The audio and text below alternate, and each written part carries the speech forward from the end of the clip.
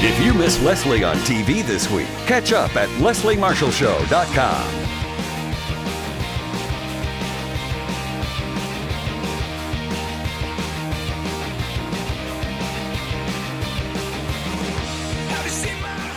We are back, and he is back. Ambassador Gary A. Grappo, who served numerous assignments at the State Department in Washington, D.C., as well as postings in Nicaragua, Portugal, Jordan, Saudi Arabia, Oman twice, Iraq, and Jerusalem. He's held a number of senior positions in the State Department, including U.S. Ambassador to the Sultanate of Oman, Minister Counselor for Political Affairs at the U.S. Embassy in Baghdad, and Charge d'Affaires and Deputy Chief of Mission of the U.S. Embassy in Riyadh, Saudi Arabia. Recently, he was named a Distinguished Fellow at the Center for Middle East Studies of the Korbel School of International Studies at the University of Denver. More than a pleasure to have back with us Ambassador Grappo. Ambassador Grappo, good afternoon and welcome back, sir. Good to have you. Good afternoon, Leslie. It's very nice to join you again. Ambassador, you know the Middle East quite well, and you know different nations that some Americans couldn't point out on a map and certainly have never visited and may never go to in their lives. There's a nation that we hear a lot about, and that is called Syria. We hear about it with regard to ISIS, with regard to Assad, chemical weapons, and certainly with regard to refugees.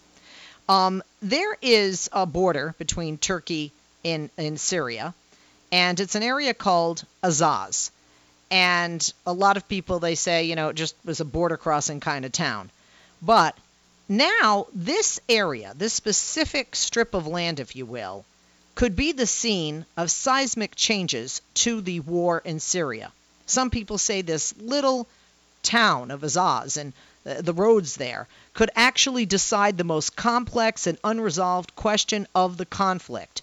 And that question is not just who's going to fight for the people of Syria, but who's going to fight for the Sunni Arabs of Syria. Talk to us about this geographical location. Talk to us about why Americans may be hearing more about Azaz and why we should.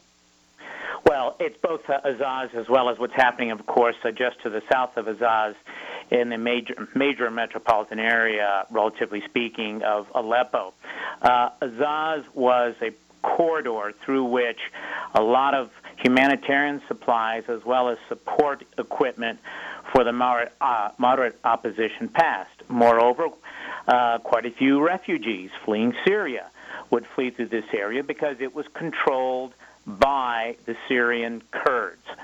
Now we're finding that some very interesting developments here that I think probably even came as something of a surprise to the United States and other Syria watchers, and that is that as the Syrian regime forces started to reassert control around Aleppo and slowly tighten the grip on Aleppo, began to move north to close off these corridors through which refugees would pass, critical humanitarian supplies would pass, as well as supplies for the moderate opposition. It's controlled by the Kurds.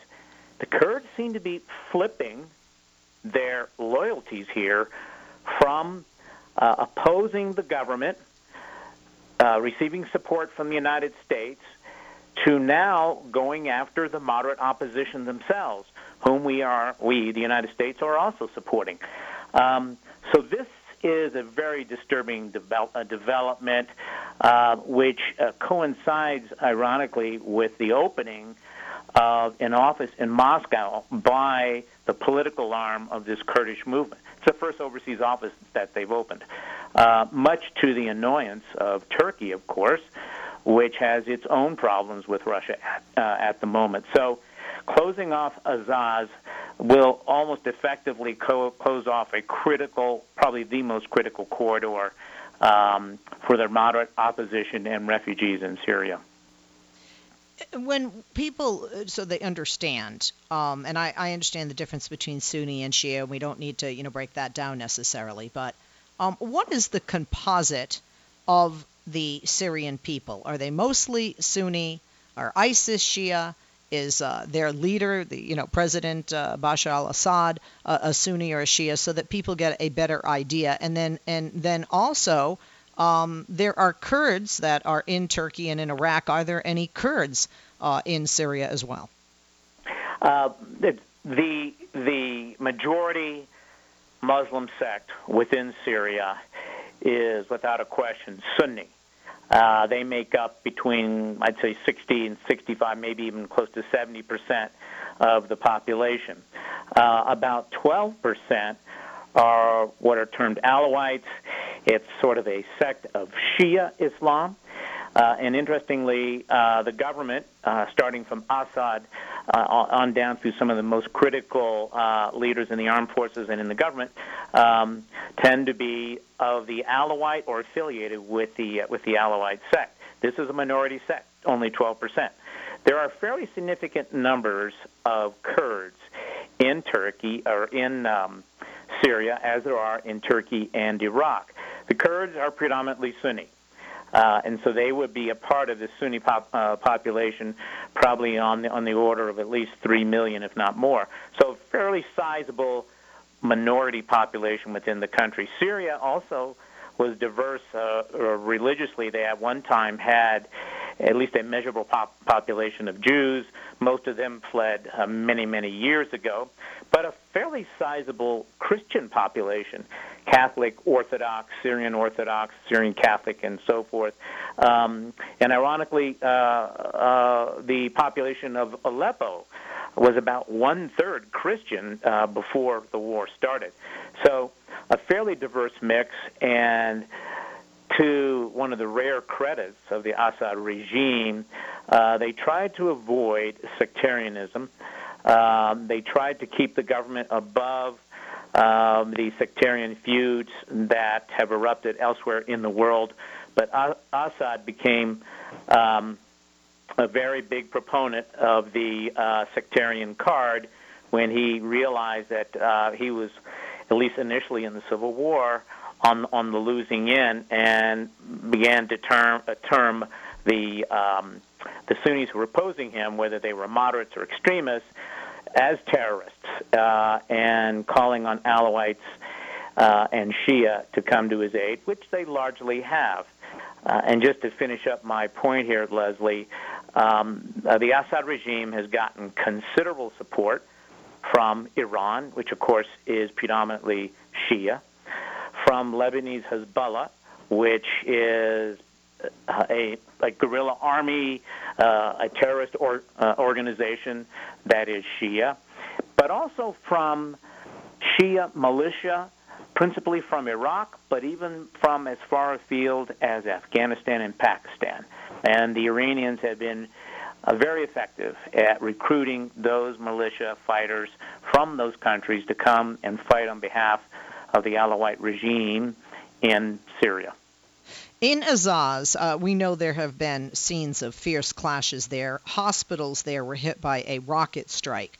Now, the town has two groups that are contesting, and to your points, Ambassador, the Syrian Sunni rebels, who are backed by Turkey, Gulf states, even the United States sometimes. They're facing an advance from the Syrian Kurds, known as YPG. But that's also another group that receives U.S. support. So I think some Americans are confused, which side are we on? Well, they would have a right to be confused, because at one time we felt pretty strongly that the YPG and their political arm were on the side of their moderate opposition. They had been very effective fighters elsewhere in Syria in working with their Arab partners in fighting ISIS. But here things have turned. And this is a major concern of Turkey, because the fear of Turkey is that the Kurds are trying to establish their control of the Syrian border and set up what they fear most is a Kurdish state on the northern border. Now, we don't know, I certainly don't know, what conversations are now taking place between the Kurds and the Russians, because up until this point, we strongly felt the Kurds were on our side. But now they seem to be fighting the moderate opposition, the Arab moderate opposition, whom we have supported since the war's inception. And this, as I said early on, this is a very disturbing sign, and not a very good sign, certainly for Syria and the Syrian people, but also not for Turkey, and certainly not for the United States and the region as a whole. So that we, can understand why this region matters. When you look at a map, This is a very slim area of land, a very small territory.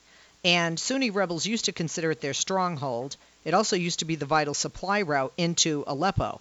When we look at the past 10 days, Mr. Ambassador, all that has changed. I mean, like you said, the Assad regime has moved fiercely into the south of the area, and that cuts off the supply route to Aleppo.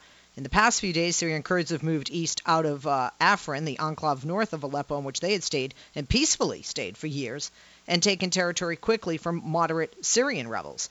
And on Monday night, a leader with the Syrian moderates told CNN that the Syrian Kurds had taken Tal Rafat, a town to the south of Azaz.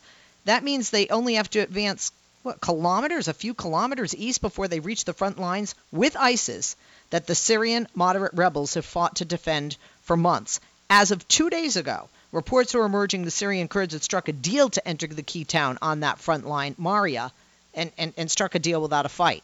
So that people understand, why does this matter? What does this mean?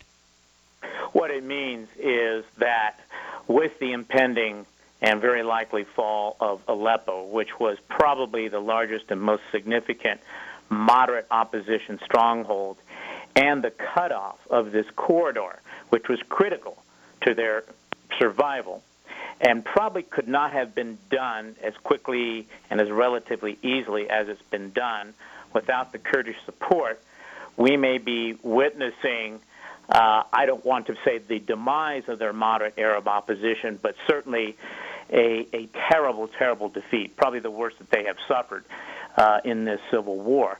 And as I said before, that is just not good for Syria and the Syrian people. And as I said, I don't believe that this could have been done as quickly as it was done without the support of the Kurdish rebels, who saw an opportunity. We don't know what sort of trading or swapping may have taken place between them and the Russians and the Syrian regime, but nevertheless, with the effective strangling of the moderate opposition, one has to wonder, what is their future? What will be left of them? Those who are not killed or imprisoned will have very few options. Either flee the country, like millions of their Syrian compatriots have done and will continue to do, probably in increasing numbers, or, and this is really tragic, joining the only effective opposition left, which would be the al-Qaeda-affiliated al-Nusra Front or the Islamic State, which we obviously had wanted to prevent. So the future that we look at with the fall of Azaz and Aleppo is a very bleak one for the West, for Syria, for the Middle East. Those on the front lines, like Turkey, will especially feel a great deal of political and even military pressure, not to mention the resources that the refugees are going to be commanding from them. But Europe, I think as we move into the spring months and then into summer, we'll see increasing numbers of Syrian refugees leaving Syria. These were the last holdouts who thought there was a chance. We'll now see, with the defeat of Aleppo and the closing at Azaz, that there really is no hope, and they will begin fleeing in larger numbers as well. So a very bleak future right now, at least in my view. Yeah, most definitely. And I think because people, hear advancing on ISIS, they think it's good news, but no, because the downfall of Aleppo could mean an opening for ISIS. We'll continue our discussion with Ambassador Grappo right after this. Don't go away. Leslie Marshall. Real people, real life, real talk. Give her a call now at 888-6-LESLIE.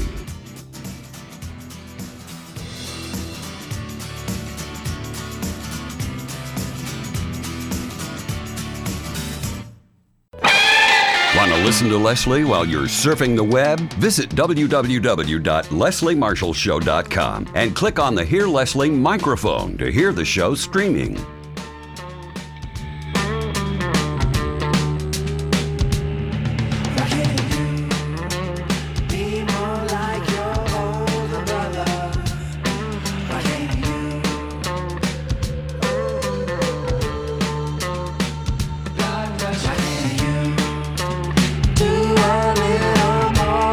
We are back with our guest, Ambassador Grappo. Mr. Ambassador, let's take a call before I ask more questions. We do want the folks in the audience to get their questions answered. Matt is joining us in North Carolina on line 2, listening on Progressive Voices.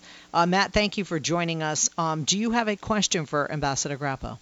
Yes, I do. And I'm pretty sure I heard this on, I forget what the guy's name is, but I heard this on a show, a liberal talk show that comes out on PBS, that our government or our oil companies would like to run an oil pipe, gas line through Syria, and the Syrians don't want that. And that's what this whole thing is about, is that the oil companies want to have part of Syria to run a gas line. I think it goes through over there, and it ends up in Europe, and that's the whole big deal. They don't want it. They work with the Russians. They don't want to work with us, and so we're basically creating chaos over there. And the last ambassador, the Ford guy, was telling the people more or less to stand up against the government, and this is the same thing that happened in Iraq when President Bush told the people, the Kurds, to stand up against the last guy who was in charge that got hung in Iraq. So, and that was supposedly about oil. Nobody stood up for them, and then these people are standing up, and nobody's standing up for them, and and it all has to do with oil. So that's to me, it doesn't have to do anything with religion or any of the stuff that we're hearing. It has to do with who's going to control the oil. That's my question. Okay, Ambassador Grappo? Well, Syria itself has very modest resources of oil, certainly much less than its neighbor to the east, Iraq. Now, there had been talk, this was quite some time ago, years, about an oil pipeline to take some of Iraq's oil to the west, perhaps to the Mediterranean. But they have many options. They could certainly go through Turkey, much safer and more secure. They could go through Syria, or they could go through Jordan. So the need for access to Syria for a pipeline is probably less than it would be for some of the other countries. So I really don't see oil as being a really critical, or certainly not anywhere near a decisive factor in what's behind the war currently going on right now. Okay, thank you, caller, for the question. Ambassador Grappo, some people might get confused because this changes so quickly. It seems like just weeks ago, and like we talked about, things have changed dramatically in this area in the last 10 days, that the rebels there in Syria were advancing. Those who were anti-Assad and also anti-ISIS were advancing on ISIS, and that the United States was helping from the air along with international allies from the international community, but kind of stepping back because they want the Syrian Sunnis on the ground to be the ones who get ISIS and destroy and defeat ISIS, not just for that nation and for what happens in the future of that nation, but for the perception of the world that is watching. And a lot of people have said, look, ISIS isn't a problem to get rid of. It's a bigger issue. What to be done with Assad, what to be done with Syria, and certainly what to be done with the radicalizing online internationally. Has this past 10 days turned everything on its head? Is this beyond a step backwards, Mr. Well, Ambassador? the past 10 days has certainly been the most critical in, I think, a phase that began when the Russians moved in last September. It's accelerated the pace, and all this, I believe, stemmed from a clear realization that the United States was not going to insert any ground forces, that it was going to rely on the moderate opposition with American and allied air support to take out ISIS. The greatest fear that Assad had, and by extension, the Syrian regime and the Russian regime and Iran, was that we would be effective, that the moderate opposition with this coalition support would be able to constrain ISIS and therefore assert control over a substantial area of Syria. And that would pose a major challenge, certainly anything greater than Assad has faced to date. And so the strategy has been to go after the moderate opposition, to remove all possible opposition that wasn't extremist, right, i.e., Al-Qaeda or ISIS. And we are out of time, Mr. Ambassador. I apologize. I asked such a lengthy question with a lengthy answer. We will have you back soon. Ambassador Gary A. Grappo, Distinguished Fellow at the Center for Middle East Studies at the Corbell School of International Studies at the University of Denver.